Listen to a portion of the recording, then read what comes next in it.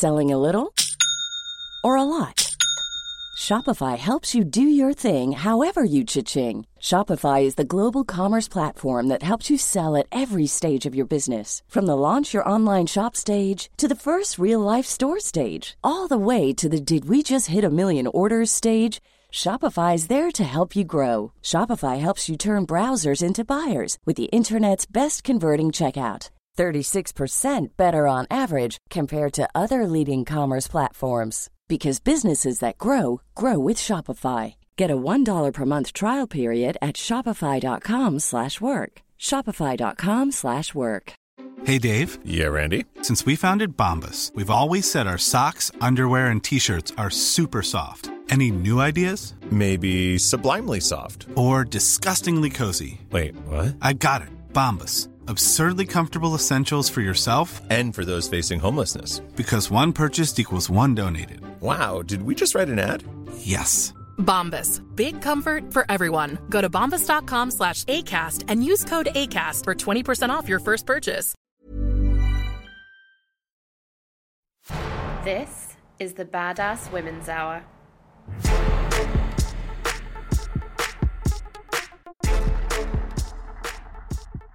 We are here on the last Tuesday of every month, so do look out for our future events. You might be wondering why I am slightly overdressed in comparison to the panel. It's because I forgot what event we were doing this month, and I thought we were doing next month's event, which is on sex. So you can come to next month instead, and who knows what I will be wearing then. My name's Harriet Minter, and I'm going to be chairing tonight's discussion. I'm going to let our lovely panel introduce themselves in just a second. But tonight we are talking about health and fitness, and particularly the health and fitness industry and the boom in wellness that is happening at the moment. And you all look beautifully bright and shiny and healthy and fit, and that's clearly why you're here. But in case you feel a little bit too inspired by the health and fitness now, know that there will be drinks and nibbles to counteract it afterwards. And they'll be happening in the bar downstairs, just on the first floor. Also, just a few things about tonight, about our running order. So we do actually have a lovely filmographer filming us tonight and taking pictures, and we are also recording this for our podcast. There is a question and answer session, so feel free to ask brilliant, inspiring questions, or just questions, but be aware that you are being recorded. So, I mean, I would say anything, but it's up to you where your boundaries are. So we are going to kick off, and I'm going to start by letting our panel introduce themselves. And we're going to start to my right. Hi, I'm Chelsea. I run a chocolate brand called Well and Happy, and it's a healthier version of chocolate because we don't use dairy, gluten, or refined sugar. So we kind of class it around the fact that it's chocolate that loves you back. Which is, I'm all over that. I'm all over that. Actually, I was going to say something inappropriate, but I'll say that for sex issue. Now I'm hungry. My name's Naomi White. I am the founder of Naomi White Communications, which is me, and I'm also an instructor at Boom Cycle Spinning Studios in Holborn and Shoreditch. If anyone's been down to check us out. Anyone been to Boom? Come on. You have to go, it's great. Don't be scared. It is really good. Naomi runs 5 classes a week, which I just find terrifying. Okay. Hi, I'm Emma. I'm the founder of Make Your Words Work, a design agency, and also the co-founder of Flock, which is a network for entrepreneurs. I'm Julie Montague, and first of all, I always have to say that I'm a mom of 4, because that is the most important thing that I do right now. So I'm a mom of 4. I'm a yoga instructor in London, and I've written a couple cookbooks, and I'm on an incredibly vacuous, tacky TV show in America called Ladies of London. Which is such great watching, honestly. Julie's the only woman who's ever written a cookbook that actually made me enjoy tofu, so I can highly recommend it because it is delicious. And I'm Natalie Campbell, another one of the Badass hosts, and I run an agency called A Very Good Company. And this morning we launched the Badass Principle, which is the gym class for the mind and soul. So it's not a fully physical body workout, but it's something to get your mind going in the morning and get your mind sort of rested and relaxed with bubbles in the evening. We do it here at the W Hotel on Tuesdays, and I can share more details later. But I'm definitely on this panel thinking about the mind bit of the health and wellness. So if you've been to one of these before, you know that we always start by asking our panel for some stuff that's caught their eyes in the news this week. So we like to find out a little bit more about them, what they're interested in. So we're going to start with you, Julie. Tell us, what have you been thinking about this week?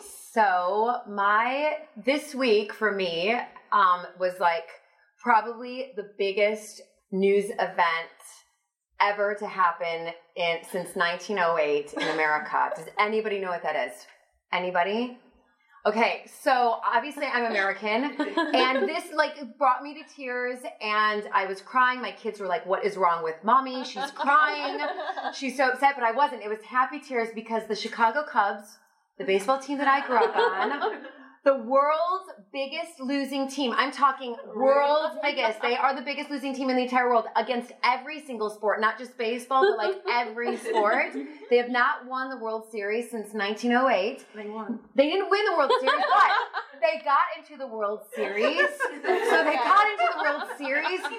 They won the National League pennant. So they start tomorrow night playing the Cleveland Indians. And when I was a little girl, I obviously grew up outside Chicago, and I would go to baseball games with my grandfather and my dad. We were a huge, huge baseball family, massive. And my best memories growing up were eating hot dogs, and I know we're talking about health and fitness, but I ate hot dogs and big pretzels and Coca-Cola.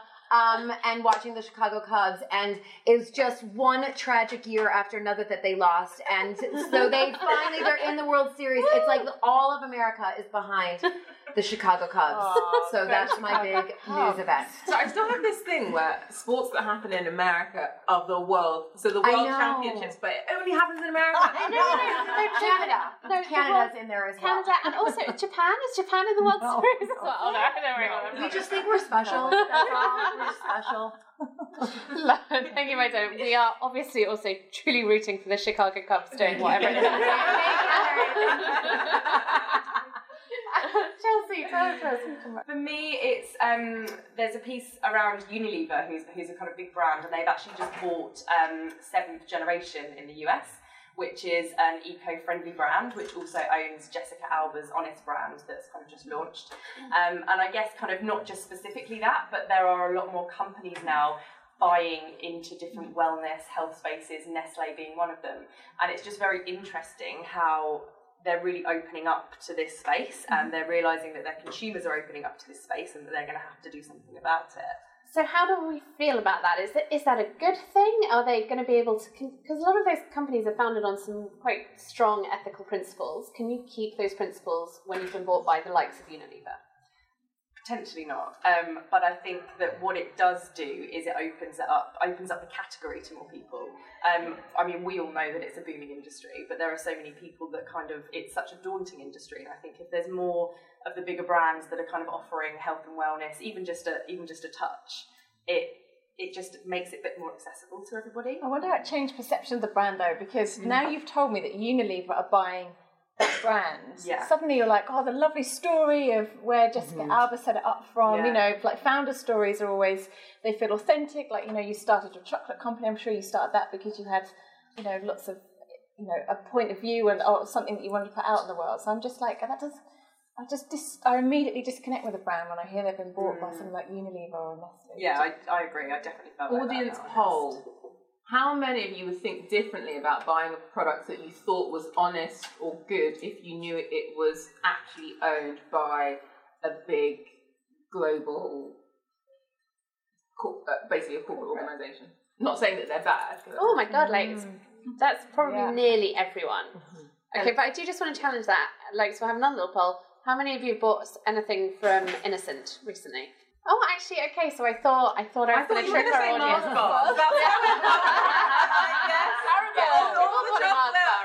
all the chocolate. Yeah, no, that's not what you said. Interesting.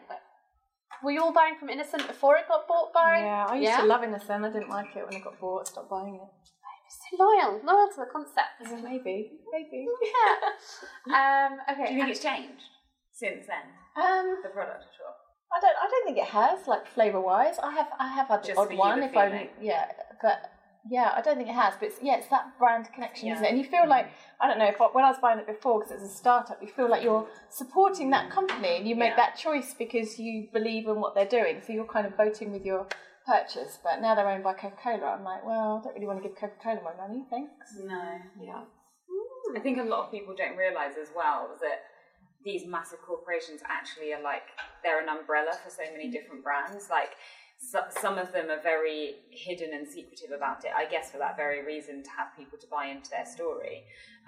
As an extreme example, like the Estee Lauder Group, how many, if you were to walk around Debenhams, for example, and have a look at Laura Mercier and all of the different makeup brands, actually they're all owned by the same company. Yeah. Like, those products that you're buying into are produced probably in the same factory. They're no different. One is probably £20 and the other is 110.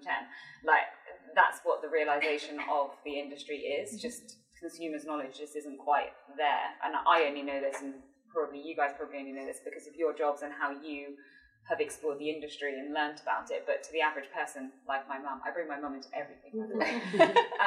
She has no idea. Like, she's literally baffled when I tell her, like, yeah, so that company's owned by that company already, and they work together and they're produced in the same factory. And I think that it all comes down to that as well. Yeah, but actually Estee Lauder, I always used to buy Estee Lauder brand because I knew that, because we used to do design work for them, so I knew, and Creme de la Mer. So I was like, okay, well, if they've got the tech for Creme de la Mer, they must put it in there slightly cheaper. You'd like to think. Just before we come to you, Naomi's just reminded me, because you talked about your mum, and we were talking earlier, and Naomi says her mum always follows her on like Facebook Live and everything like that, which has reminded me that I should tell you, if you're tweeting tonight, our hashtag is what she said, and we will also be picking up questions from that as well as we go along. So, Naomi, tell us what has grabbed your attention this month. Mine is this month, not this week. So in Cosmo this month, there was an article, I don't know if anyone's read Cosmo this month. Anyone? Okay. There was an article with a blogger and influencer called Emily Levain. She basically told her story on how she has had an eating disorder and has overcome it, and that she was an influencer to other people while suffering with this, and basically her journey.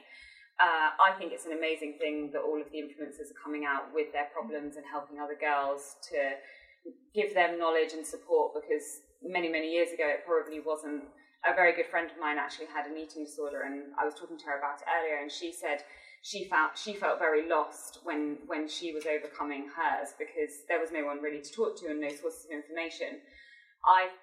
The play on this is what I'm getting to, is the fact that the media now play on how great the health and wellness industry is, but they actually put a negative spin on these girls' stories to make it sound like the health and fitness industry is plagued with people with eating disorders, and making basically the health and fitness industry into a negative space, when actually, once you're immersed in it, it's a very positive space.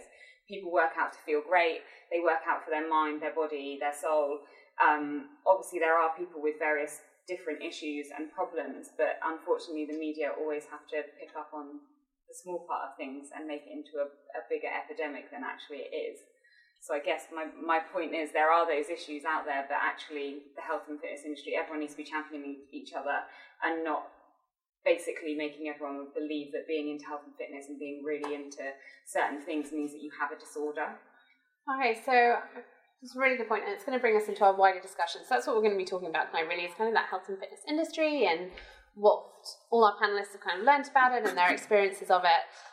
So I wanted to start with like a kind of open question, which is, when we talk about the health and fitness industry, and specifically to three ladies, did you realise that that's what you were getting into when you started your career, Julie?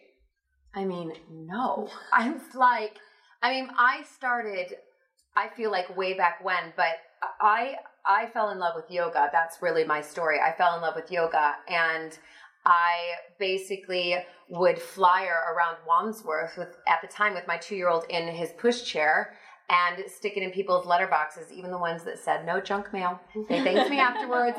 And for me, I just loved what yoga did, again, for my body, for my mind, and for my health.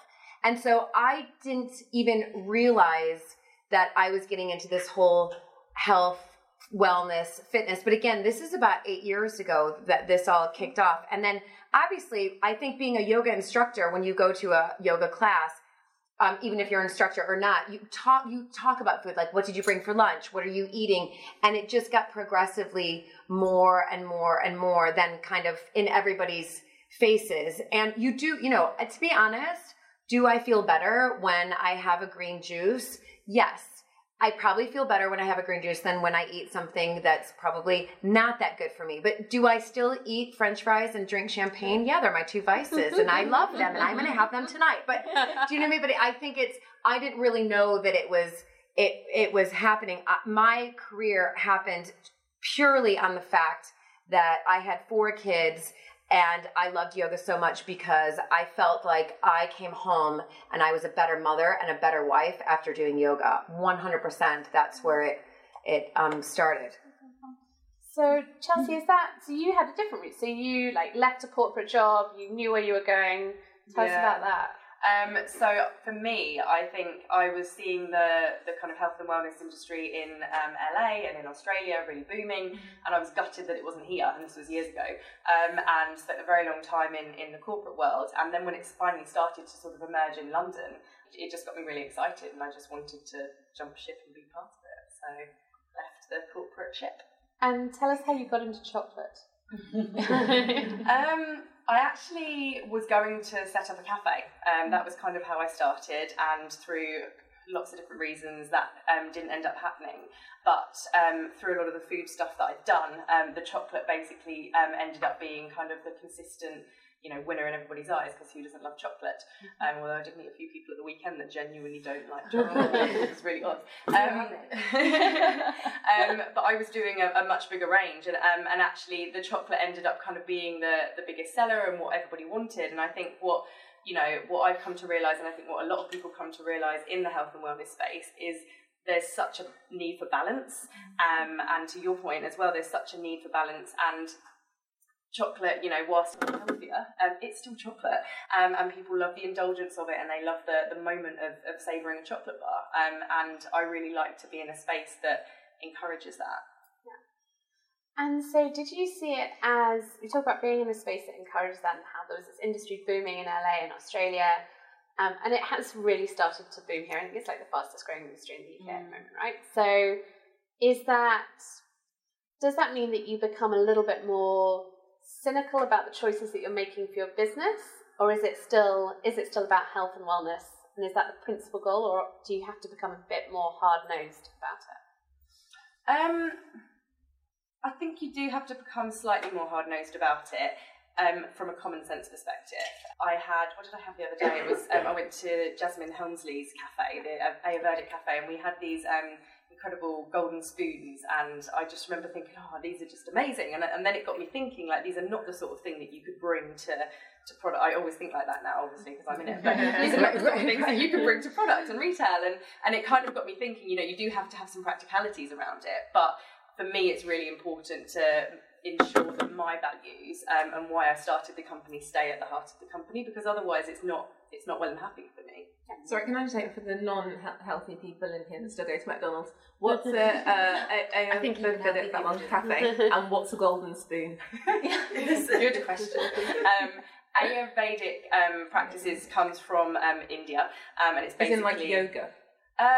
It kind of plays into yoga, yeah. But it's a lifestyle, so it's how your different sort of doshas. Yeah, doshas, and how they kind of feed into what you eat. And I just say is that connected to my chakra? A really good example is, let's say one day you're feeling spacey and you're up in the clouds, right? You're just your energy is all over the place. The Ayurvedic way would be okay, you need to eat something that's grounding. Okay. So let's get you a good potato, leek, and carrot soup, because those are vegetables from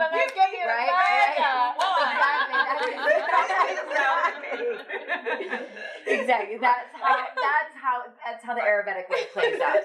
So they kind of are and then if you're too grounded and you're sludgy and lethargic and all that stuff, then they're you need to spring to life. Let's have a salad. Let's have something light. That's how they think. That's what champagne's for. Yes, exactly. I'm sure we can find things at McDonald's too that would work the Ayurvedic way. Absolutely. And a golden spoon is turmeric blended with coconut, raw honey, and black pepper. Yeah. Ooh. And you down it as a shot. Yeah. It's very cleansing. Okay. Very cleansing. Thank you. Doesn't taste that. So we were talking about this outside as well, which is this idea of like, when you're in that industry, everything has to be wonderful and bright and shiny, and you have to bite into it all. No, not everything tastes like rainbows. Let's face it, I have a matcha green tea every morning, and I was convincing all of these ladies that actually it is the best thing. The feeling is the best thing, the concentration I get after is the best thing. Drinking it is like drinking the pond water from my backyard. Like, it's not nice. It's something that you bear with, and then you're like, okay, it makes me feel a bit better. Having said that, there are some good cafes in London that do a good matcha latte. I'm not bashing it, but if you mix it with water, it tastes like pure grass. Yeah. And yeah, we were just having a chat about the fact that actually everyone that is really ingrained into health and wellness are like, oh my God, this green juice tastes so good. And I'm like, no, it literally tastes like celery. Like, it doesn't taste that nice. It's not like drinking hot chocolate, let's be honest. But we do it for obviously the good feeling. And we do some other stuff for the good feeling. So we do a spin class for the good feeling. I mean, my spin class good feeling is the feeling I get when I get off the bike. It's the end of the game. Yeah. But how did you get into that, and why do you keep doing it? So I actually got into the health and fitness industry through a personal illness of my own. I've got Crohn's disease, and a while ago I had an operation, various things, and I wasn't like the most unhealthy individual. I had quite a few McDonald's every Sunday after a night out. And I got to a point where I knew I needed to make a change, and actually London was sort of kicking off in the health and wellness scene, and I thought to myself, okay, what can I do? And at the time I worked at an agency, and I decided that it was a great idea to do the London Triathlon with a couple of my clients and journalists. It's not that nice swimming in the Thames, I can put that there. But I introduced everyone to Hilary and Robert Rowland, who own Boom Cycle, as a way of us training for the triathlon. And the feeling that I got when I went to Boom Cycle was a feeling like no other. I can't describe it. You're in a dark studio, the music's so loud, you can literally just zone out. Your stresses are just like immediately gone. Don't get me wrong, it's hard work. Halfway through, you'll probably think, oh my God, I literally want to kill myself right now. Or that girl that's on that bike screaming at me because she is talking at the same time. But it's the feeling that you get afterwards. When you walk out of that room, it's a feeling like no other. It's like someone has literally just stripped you of all of your stresses, and you're like, right, I don't even care whether the asshole in the office is going to have a go at me when I get back. Like, it's just an amazing feeling. And the feeling that I got inspired me to want to be an instructor. My first class that I took was with Hilary, who owns Boom Cycle, and I can't describe her. She's literally like no other on a bike. She just lets loose. There are no boundaries. And I just said to her one day, how can I get involved in Boom Cycle? Do I have to be a qualified PT? Do I have to go and literally learn how to be a spin instructor? And she was like, come and audition.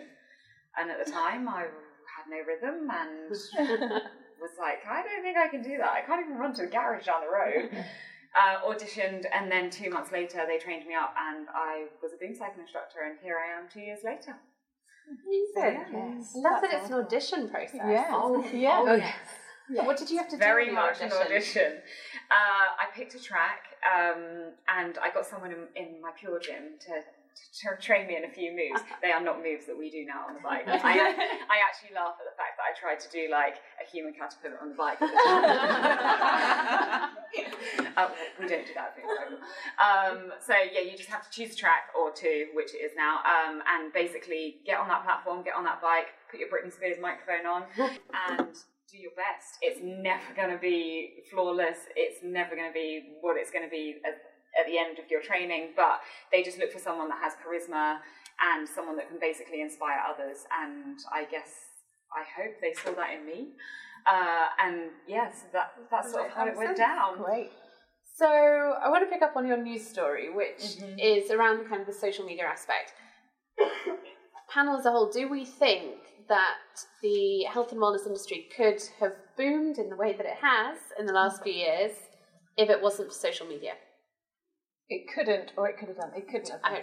Totally up to you, my darling. You can pick either side.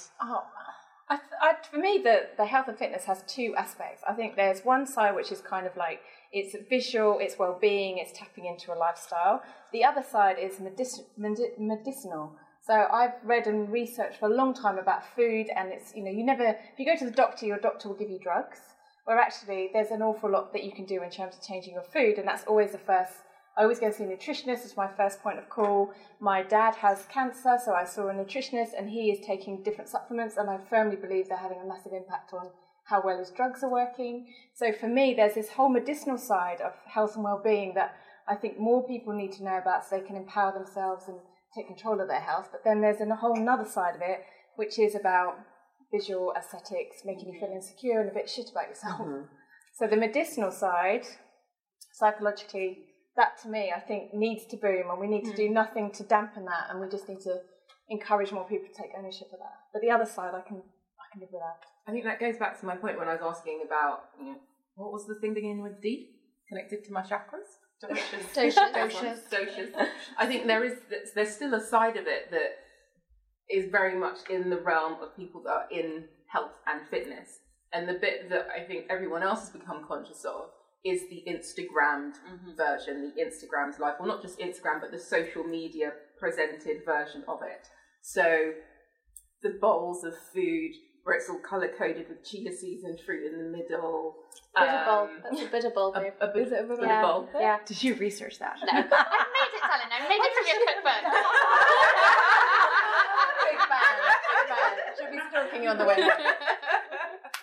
I'm going to get the cookbook, yeah. So, the bowls or seeing people, sweating and going through that experience. And I don't think there's anything wrong with that, because people being more conscious of their health and well-being is so important. I think the challenge is when we aspire into this thing that isn't actually real. I agree with you, re-spinning. Like, Vanessa dragged me, I was like, I do not get on bikes. I hadn't been on a bike since the age of 8. I was just like, it hurts my bum. I don't understand it. Fine, I can't. Yeah. Why would I do this to myself for an hour? It just looks like hell. Went to a class. It's only 45 minutes. But it was like an existential moment of bliss, and now I'm slightly addicted, especially if they put on Beyonce running. Like that track and being on a bike, it's the ultimate. Yeah, ultimate. Like gone to heaven moment. But could you have got that if we hadn't had this whole strong not skinny? No, but I bought into what I bought into. It's part of a lifestyle. I like going to the gym that I go to, and because of the way it looks and the fact that I can hang out at the bar afterwards and have a glass of Prosecco or drink these juices. Which gym are you going to? Stuff. I don't want to, or you get special. I'm going to things like we do Prosecco Fridays, everyone. After class at 6 p.m. on a Friday, we crack out with the Prosecco. It's exactly that. It's the lifestyle that I'm buying into, in addition to the how I feel when I get off a bike. But I think that bit is dangerous because I don't know how long. My commitment is based on that experience. When that experience changes, will my commitment change? Because I haven't bought into the body bit yet. Yeah, my background really is, I think, if you know a little bit about my story, my husband suffered massively from being misprescribed pharmaceutical drugs. So you can read about it at the Times. He told his story, and it really affected our life for 7 years, and in an incredible amount, being misprescribed. And, we were lucky in the sense that he's still in the process of getting better, but he is much better. But, what he's done is he's taken it, kind of what you were talking about before, and is basically that you can, food, it's like what Hippocrates says, let food be thy medicine and thy medicine be thy food. And he's exactly right.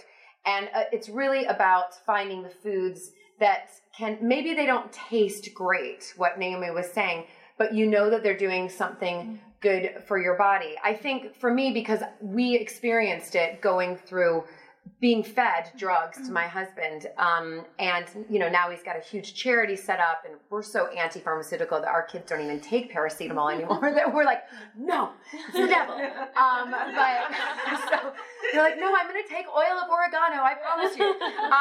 So I think it's for us, we lived it, and so I do like food for their healing qualities. I think as far as Instagram goes, I have an 18-year-old, I have a 15-year-old, I have a 12-year-old, I have a 9-year-old. 3 out of 4 of them are on Instagram. And I have my 18-year-old she's a girl. She's my only girl. Thank you.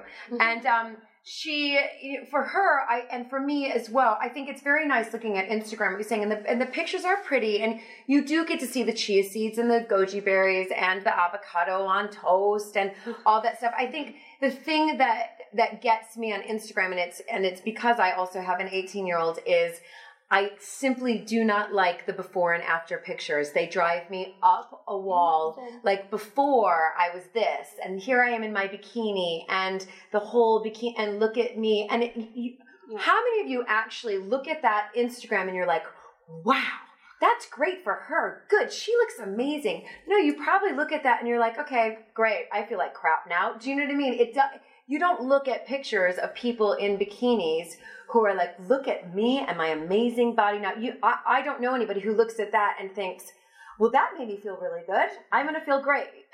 And that to me plays into the whole negative side of what social media is doing to, to body image. Mm-hmm. I think there's something came up ironically on my Instagram feed today, which is like, if scrolling through your Instagram feed is...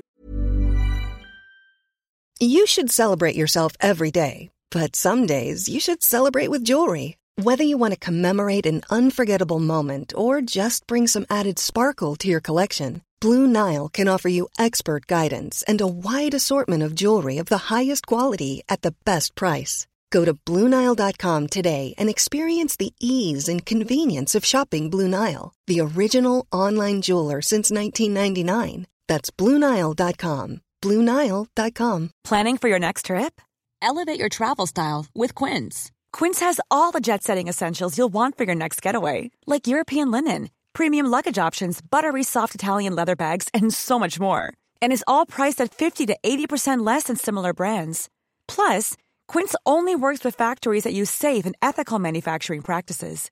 Pack your bags with high-quality essentials you'll be wearing for vacations to come with Quince. Go to quince.com/pack for free shipping and 365-day returns. Hiring for your small business? If you're not looking for professionals on LinkedIn, you're looking in the wrong place. That's like looking for your car keys in a fish tank. LinkedIn helps you hire professionals you can't find anywhere else, even those who aren't actively searching for a new job but might be open to the perfect role. In a given month, over 70% of LinkedIn users don't even visit other leading job sites. So start looking in the right place. With LinkedIn, you can hire professionals like a professional. Post your free job on linkedin.com/people today. Making you feel bad, stop. I was like, oh, okay, I'm going to have to stop now. Turning it down.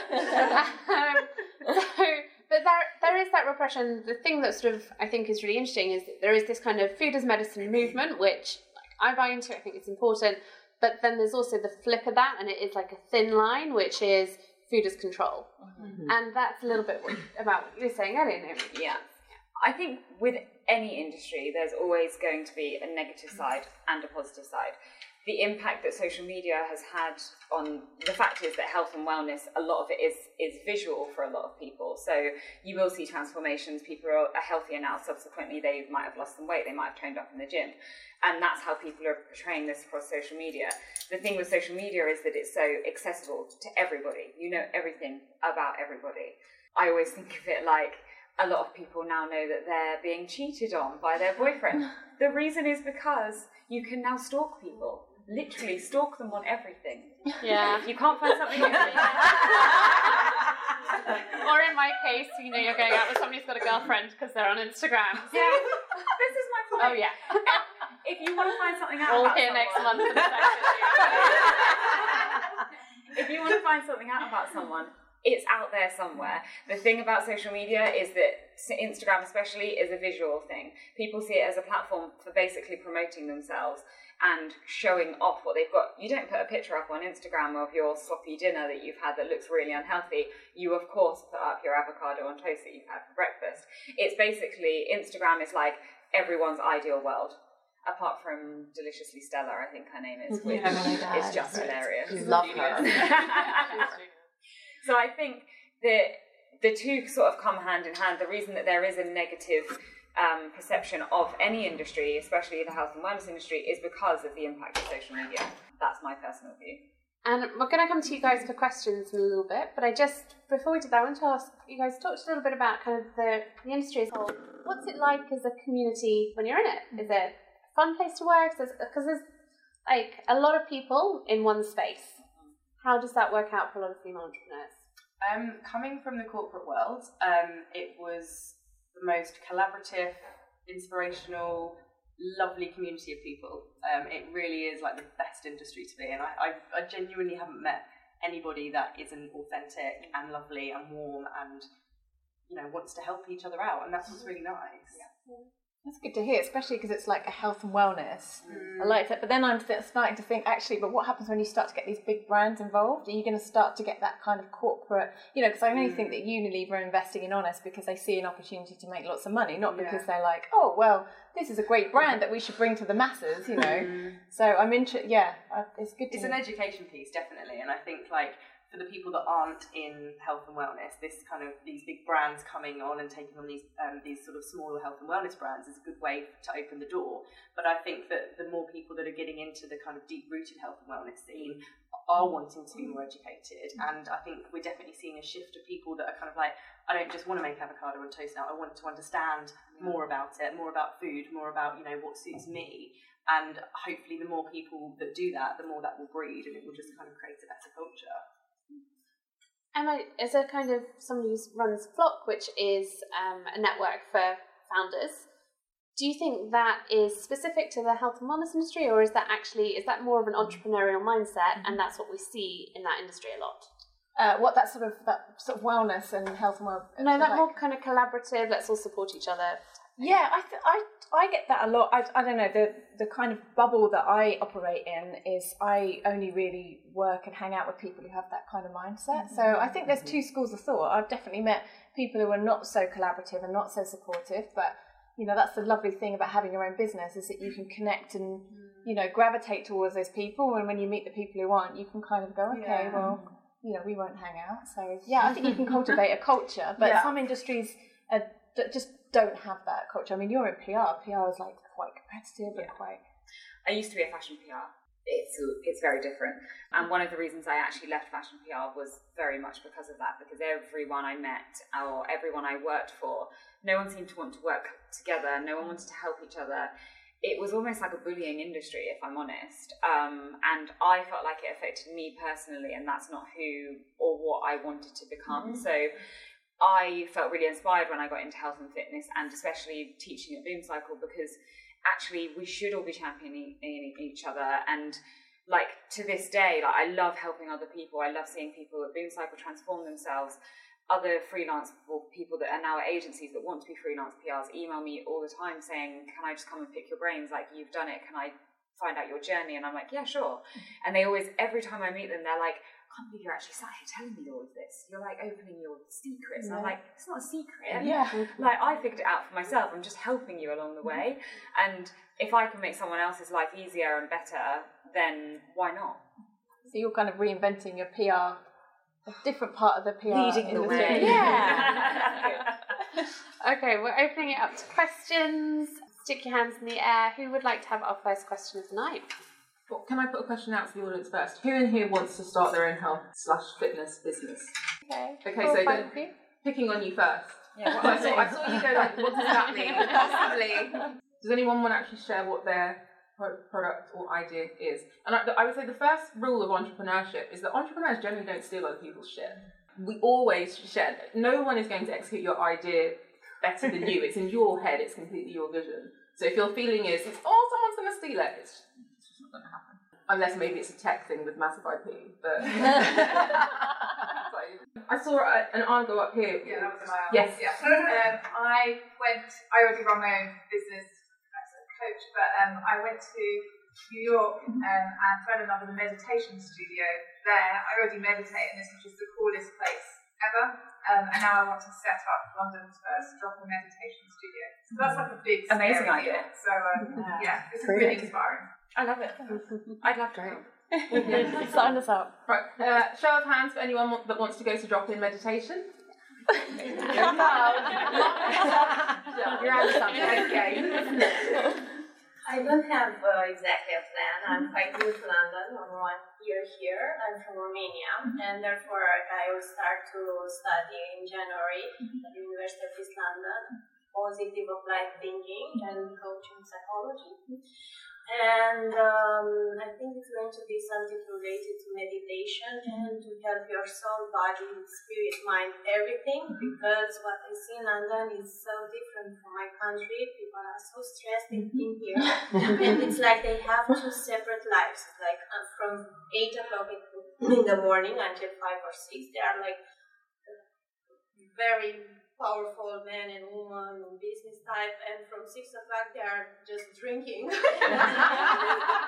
forget about their work.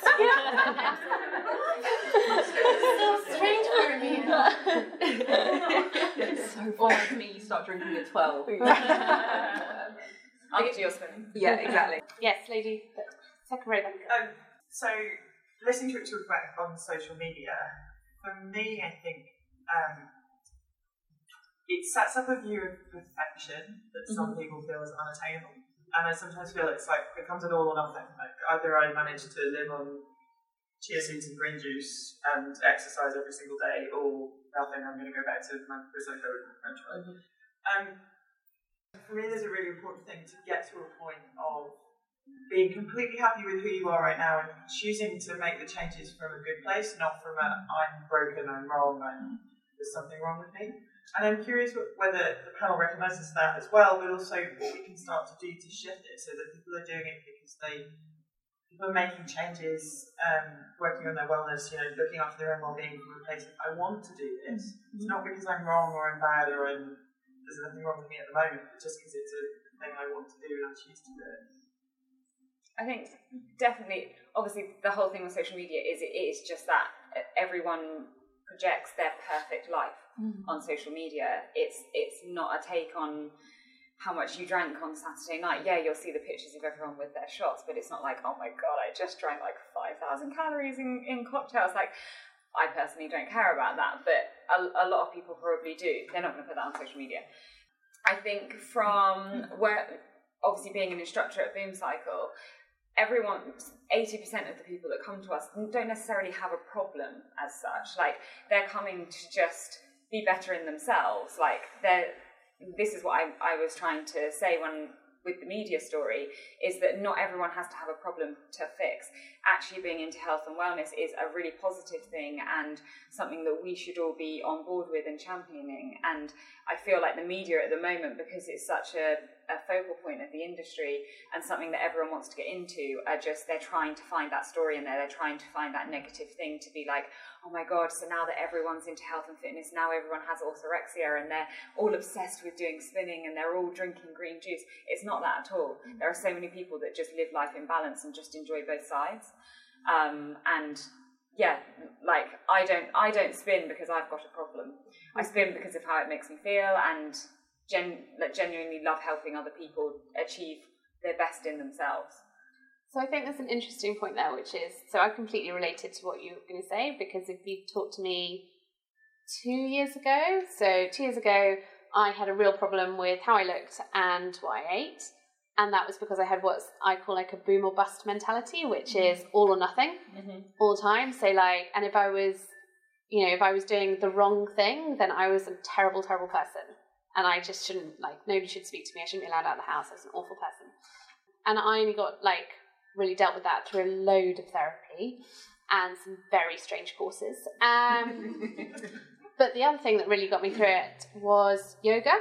And so yoga completely, totally and utterly changed my mindset about myself and about my body and what my body could do and what it was for.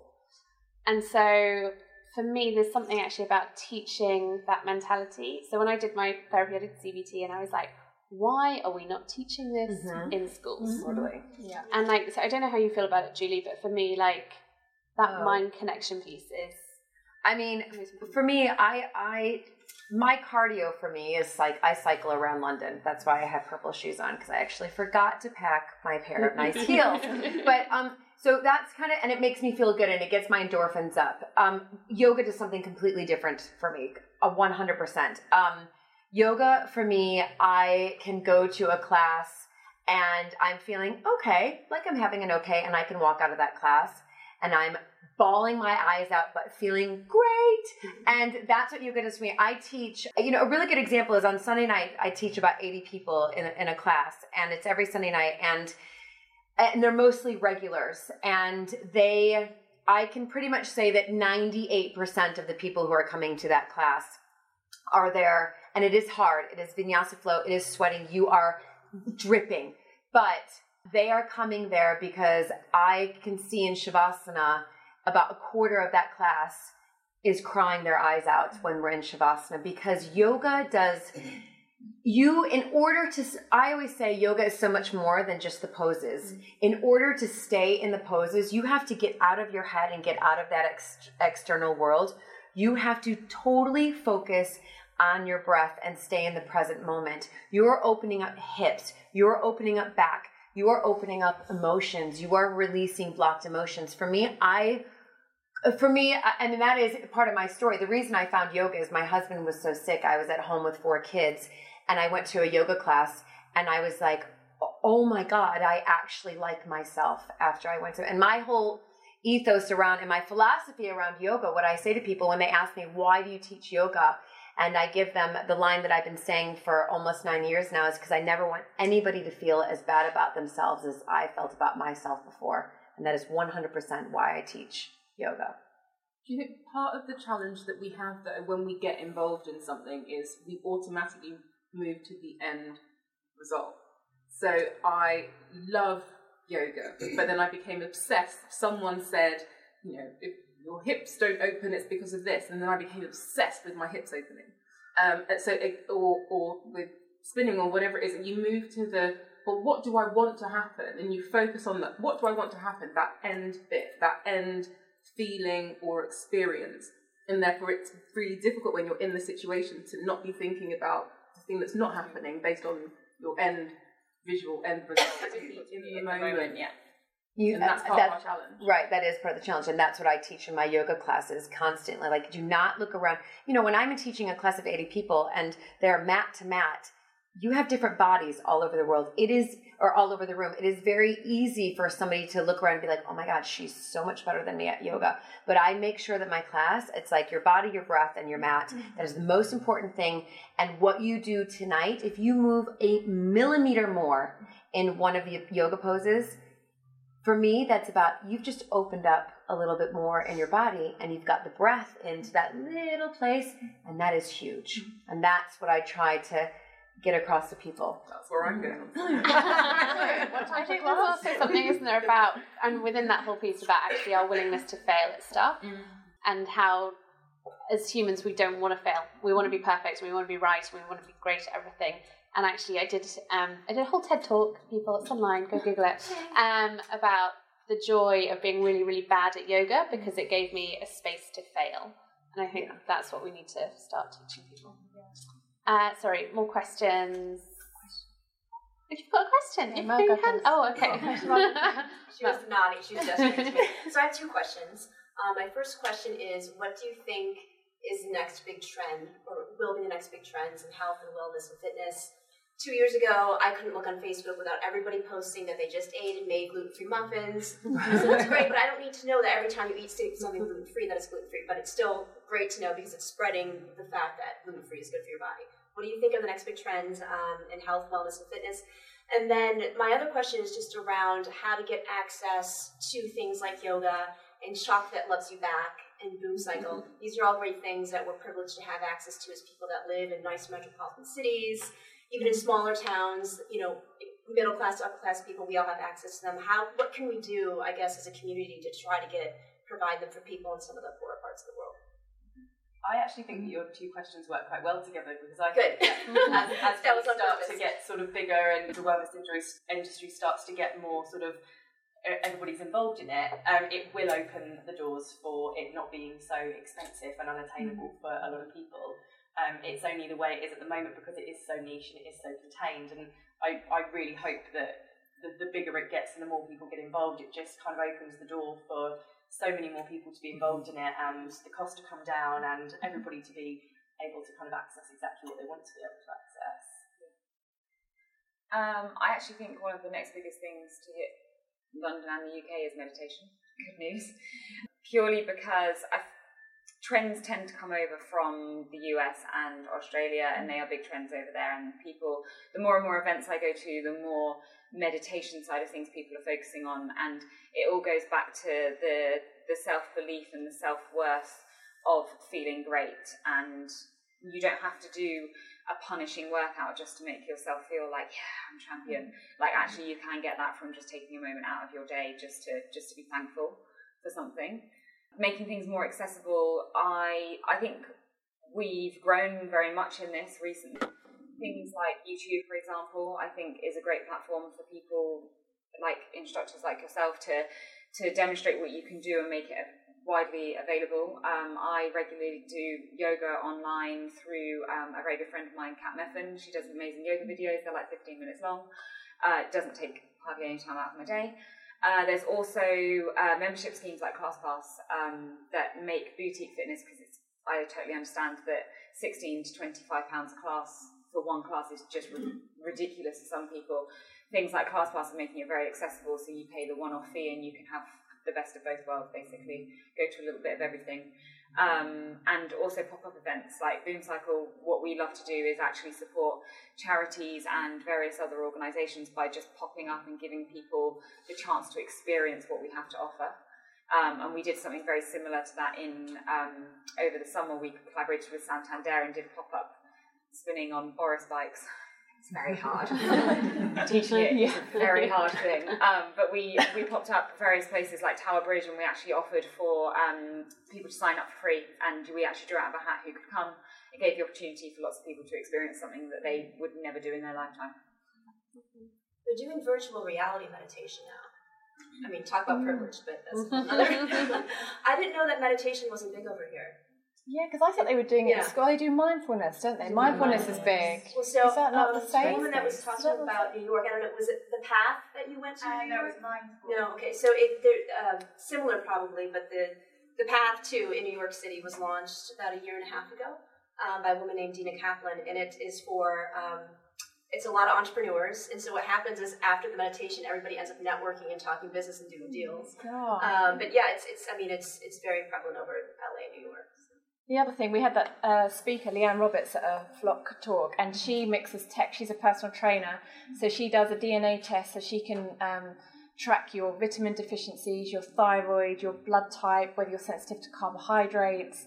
And then she has wearable tech, so she had this ring that tracked her, but not just like movements, like some of these Fitbits. This actually was telling her whether she was fatigued and what sort of exercise she should do. So it was a lot more like granular and really getting like scientific. So really personalised. Yeah. Apple have also just launched a new app called Breathe, which is part of the second launch of the Apple Watch. And basically it's an app that vibrates on your wrist, tells you when to inhale and exhale. So I think you inhale for like 10 seconds and then exhale.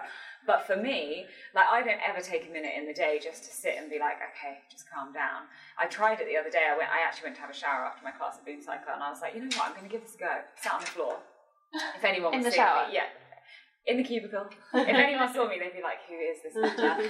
But I was like, okay, I'm genuinely intrigued. And it was like 3 minutes. And afterwards I was just like, oh my God, I feel so much better. I feel like I can actually get out of the shower and do some work. Whereas before I had such like a fuzzy head. And I think it goes back to that wearable tech thing that more and more people are. I think I think breathing is the next big thing. I have a friend, Michael James Wong is a brilliant yoga instructor and friend of mine, and he set up a free thing, and it's huge. I think the last one they had is once a month. 500 people. It's called Just Breathe London. You can follow them on Instagram, but I think he's a wonderful person, and he is setting up a free donation, and it's people come in and they breathe. And basically I can't remember his name exactly, but he was in the Harvard Business Review. And when we get stressed out, we release cortisol, right? And most of us probably in this room living in London are stressed out more than we're not stressed out, which means that we have a lot of cortisol in our bloodstream. And the chat from the Harvard Business Review, I just read it, says that basically 1 minute of breathing for your body rather than your body always breathing for you, 1 minute helps to clear your bloodstream from that cortisol. So that's a huge thing to do. So I am a massive breather. I cycle everywhere and I breathe in for 4 and out for 6 everywhere I go. Yeah. Hopefully I breathe more for my body than my body breathes for me. That's my goal every day. Has anyone ever noticed when you're stressed or doing something that you've actually stopped breathing for a period of time? Totally. Scary. And I think that, going back to your point, I think breathing is the next big thing, or being conscious of your breath, because it's something we take for granted, but can heal so much. And not just the actual practice of breathing, but actually going somewhere to breathe fresh air, non-city construction dust, actual fresh air. And learning to kind of do it as a daily practice as well, versus just going to a class and thinking, I better breathe properly because I'm here, and actually learning to kind of go, I've caught myself, I'm not breathing properly, and you start to make it sort of more of a habit. Love, breathing is the next big thing. You heard it in class. Yes, do you have a question? Yeah, I'll kind of change my question now because you kind of touched on that. I've got another one about like burnout. So we talked a lot about sort of food, meditation, exercise, but what about burnout? What kind of sort of tips and sort of tricks would you recommend in terms of if you're feeling burnt out? Because sometimes you don't even have the energy to even go to that yoga class or think about what foods to eat. So I'm just quite interested to kind of see what your thoughts are about sort of how can we what can we do when we're burnt out? What's the kind of like the first thing? Sleep. Yeah, absolutely. But if you can't, because some people me. Why? Like I have really bad insomnia, so even when I know I need to sleep, even if I'm burnt out, I can't sleep. Therefore, I have no energy to go to like a yoga class. I can't think about what to eat, so I end up at McDonald's. So all of those things, like what if you really can't even sleep? Like what? I've got a hypnotherapist for that.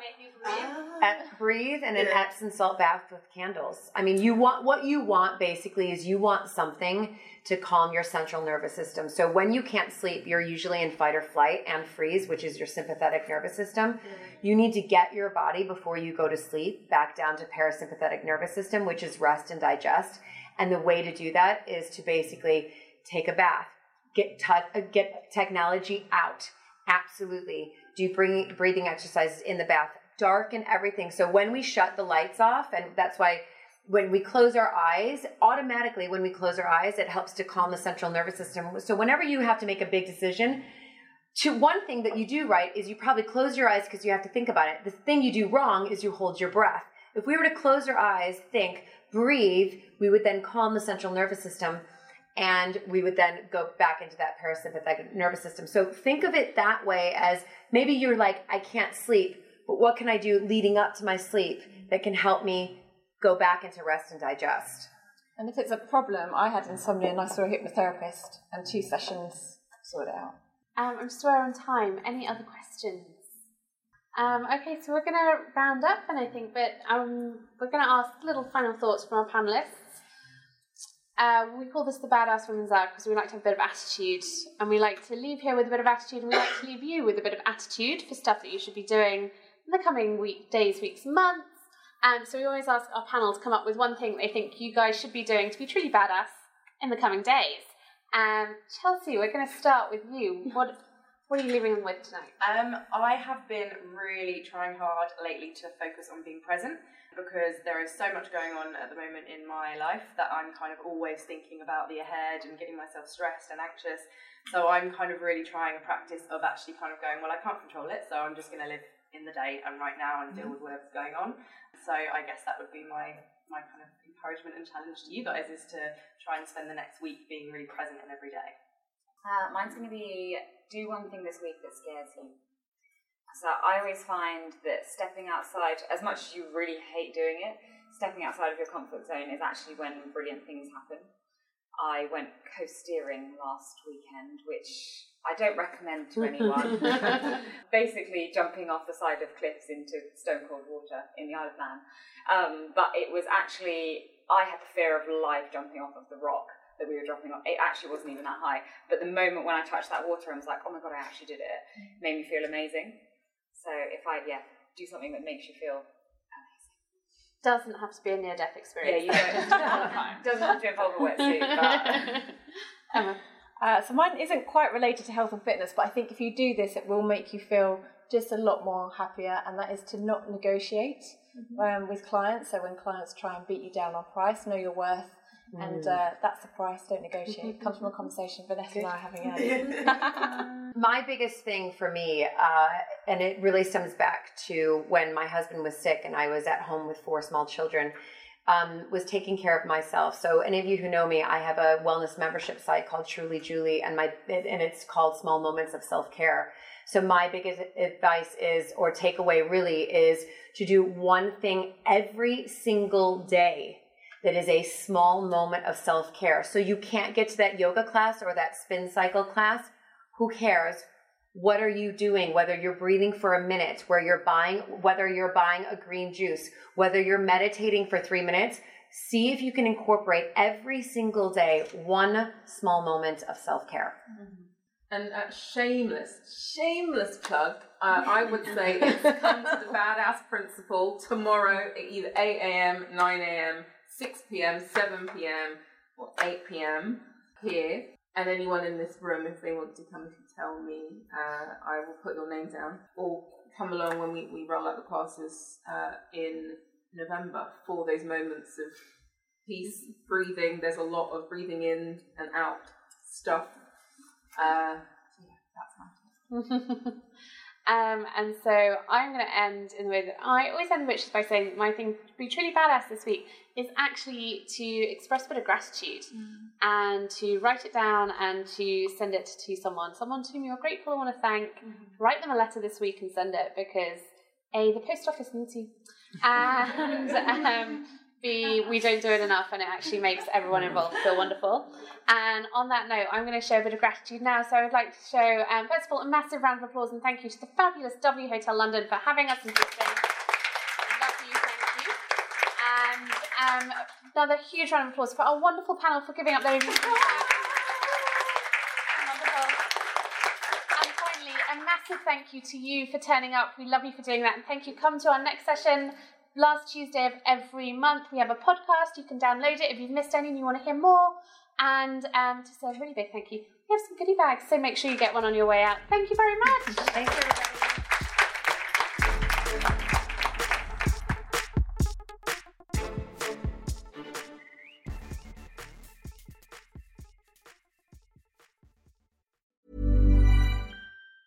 Hi, I'm Daniel, founder of Pretty Litter. Did you know cats tend to hide symptoms of sickness and pain? I learned this the hard way after losing my cat, Gingy. So I created Pretty Litter, a health monitoring litter that helps detect early signs of illness by changing colors, saving you money and potentially your cat's life. Pretty Litter is veterinarian developed, and it's the easiest way to keep tabs on your fur baby's health right at home. Go to prettylitter.com and use code ACAST for 20% off your first order and a free cat toy. Terms and conditions apply. See site for details. Planning for your next trip?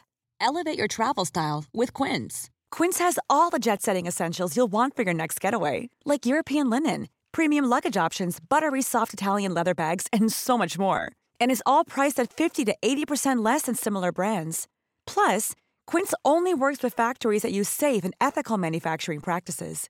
Pack your bags with high-quality essentials you'll be wearing for vacations to come with Quince. Go to quince.com/pack for free shipping and 365-day returns. Mom deserves the best, and there's no better place to shop for Mother's Day than Whole Foods Market. They're your destination for unbeatable savings, from premium gifts to show-stopping flowers and irresistible desserts. Start by saving 33% with Prime on all body care and candles. Then get a 15-stem bunch of tulips for just $9.99 each with Prime. Round out Mom's menu with festive rosé, irresistible berry chantilly cake, and more special treats. Come celebrate Mother's Day at Whole Foods Market.